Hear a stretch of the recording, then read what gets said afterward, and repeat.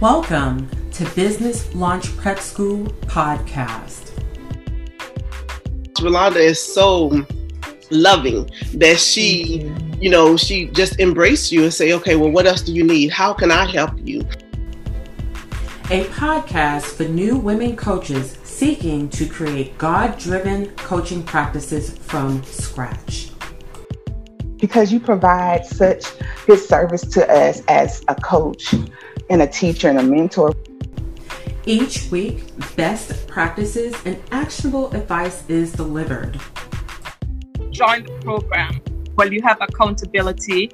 That is very encouraging for me. Here's your host, Rolanda Sumner, the creator of Business Launch Prep School.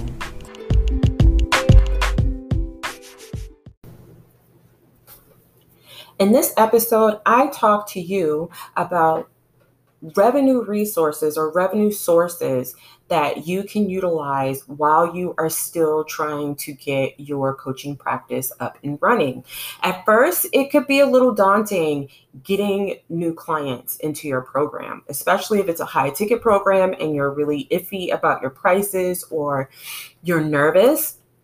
But you still want to make money through your practice and you still want to coach. You might be eager to leave the 9-to-5 and you just don't know what to do. Here are some options, okay? You can be an enrollment coach for a larger practice.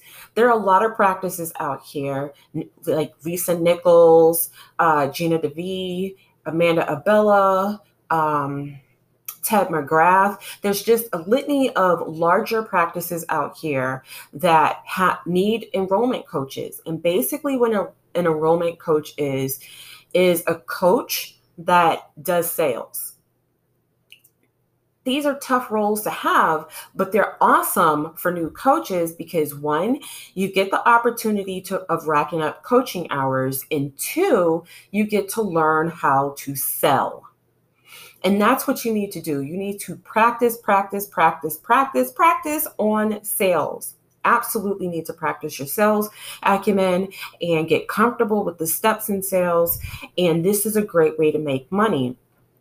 So the first few calls in your sales career might be a little rough, but they provide training every step of the way because it benefits them. And I'm talking about the larger companies that hire somebody for sales. Now, the beauty about being an enrollment coach is the first part of any sales, regardless if you're an enrollment coach or not, is coaching. You need to coach the lead and learn about what they need help with, what they're missing, and how you can help them. And the best way to earn trust is through acknowledgement and validating. So when that happens,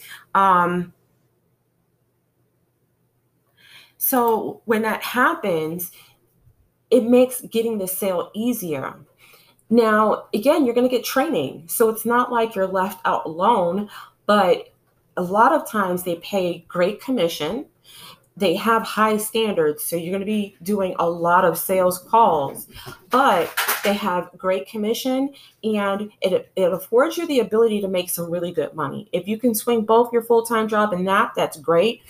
Other times you might have to just do that full-time, but if you find yourself without a job, this is a great way to go. Where you can find these opportunities are in regular job searches. Go on LinkedIn. You can go in Indeed.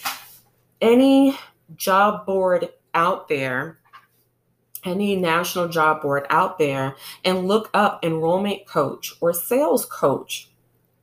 And these are great ways to earn some income.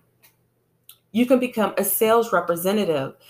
And it's not going to say enrollment coach, but the premise is the same, that you coach somebody at first to find out what they need and what they want, and then you close them. Basically, that's all sales is. So you get a regular sales role, whether it be inbound, outbound, whatever the case may be, and you get to practice those sales skills. Okay. Plus, if you get halfway decent with sales, you can make a lot of money. Many of these companies want a 1099 salesperson, someone they can subcontract, and some of them offer really flexible hours, but it might be a good transition between working your regular 9 to 5 and being a full-time coach on your own terms. Which brings me to the next one. You can just be a regular coach for a company. And again, you'll look up these positions in you can look up these positions in Indeed or LinkedIn. You can also, if you are a member of a board, you're accredited, you can place your name in their directory. Like I'm in the International Coaching Federation directory because I'm an accredited credential coach through ICF. So oftentimes I get phone calls from companies who want to work with me either just as a coach or as a sales coach. And again, these are great opportunities for you to bring revenue into your business as a 1099 and coach on your own terms. The next one is corporate coaching. Now, corporate coaching has longer sales cycles, but it's very lucrative once you get started. So be prepared to go the long haul. Make sure you have some money saved up to help you while you are wooing your corporate clients. But the easiest way to get into corporate coaching is through friendships, networks, relationships, and recommendations. And just keep making those relationships and impressing on people that you are a coach and that you can help their people, you can help their company save tens of thousands of dollars by helping their people in their performance, in their mindset, how they think. One of the ways you can get into coaching, say you are looking for a Fortune 500, you're having a hard problem, go to your local government. Go to your local government. And oftentimes when you go to your local government, it might be easier to start a relationship at that level.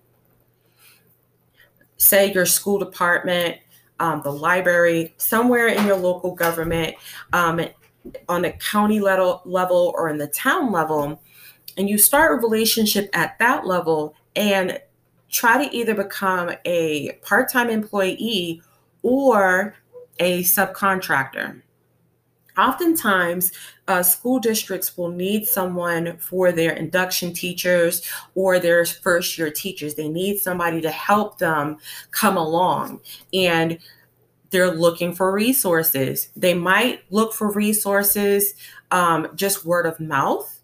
But I would just go into the district office and say, hey, my name is, and I am a certified coach, and I would like to help your organization, your staff specifically, and their mindset, and coaching them to have more professional, be more professional and have better performance.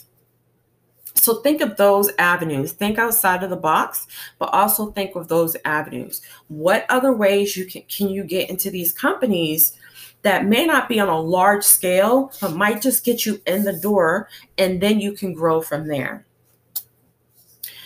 Then you want to look back at your coaching schools. Wherever you got certified, reach back to them and see if they have a referral system where either you can refer clients to them, regardless if it's,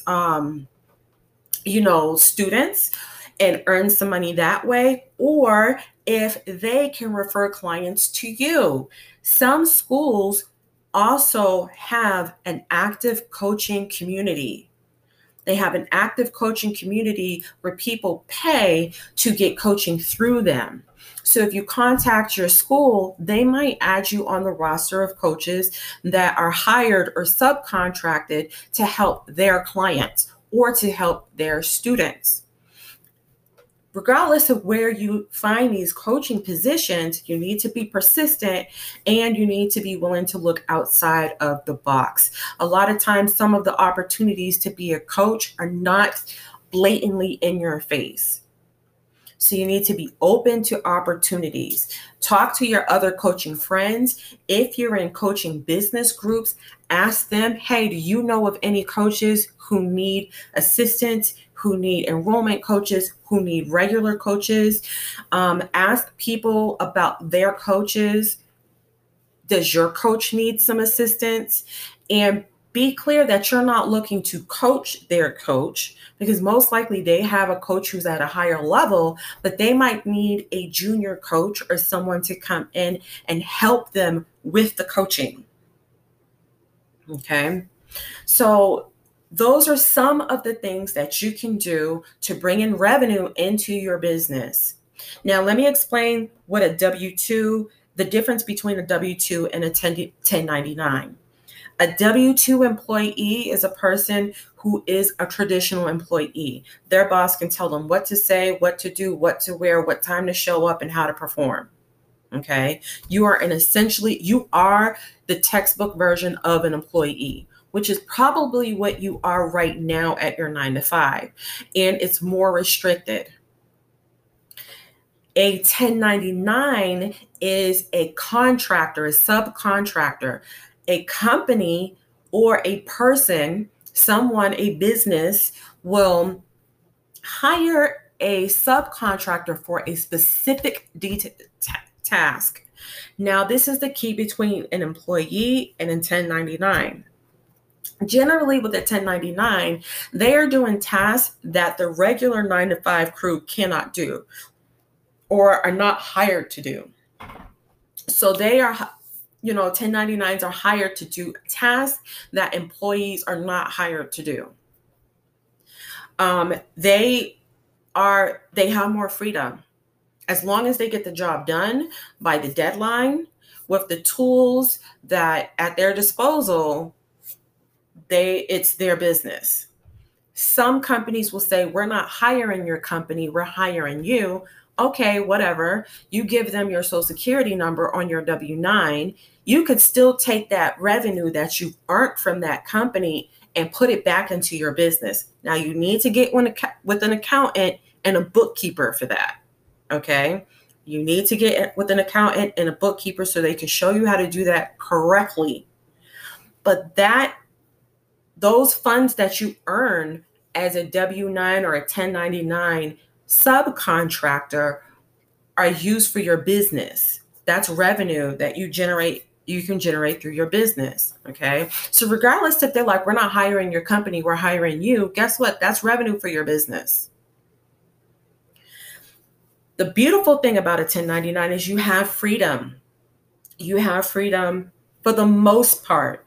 You have freedom of when you work, how you work, as long as you get that job done. There is freedom.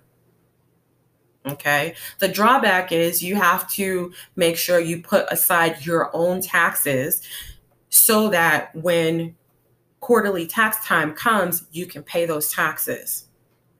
That is not the worst part though. Like that's not bad. In a 9-to-5, they take the taxes out for you. And then when you file your annual taxes, then you just do the report or you file your taxes.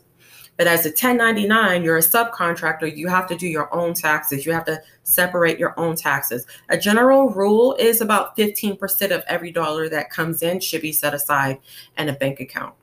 I would definitely sit down and read Profit First by Mike Michalowicz, because he breaks it down to you and he shows you how to pay yourself, even in the beginning days.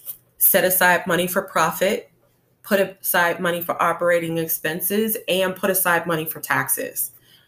The book is called Profit First by Mike Michalowicz.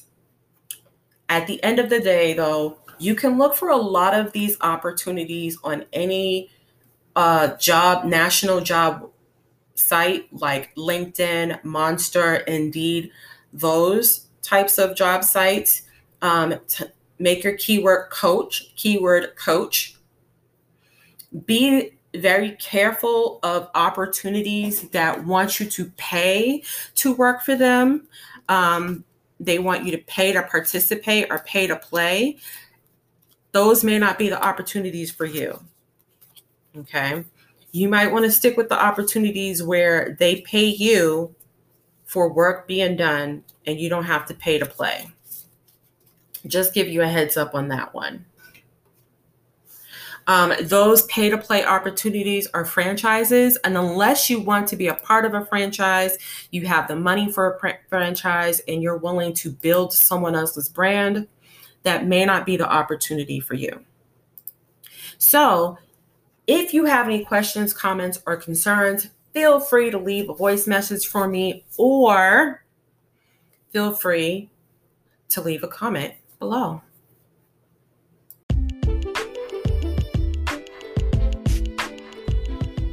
Thanks for listening to the Business Launch Prep School podcast.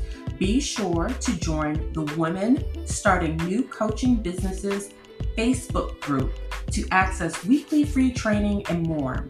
If you enjoyed this episode, please share it on Facebook, Instagram, and LinkedIn, and hashtag BLPS.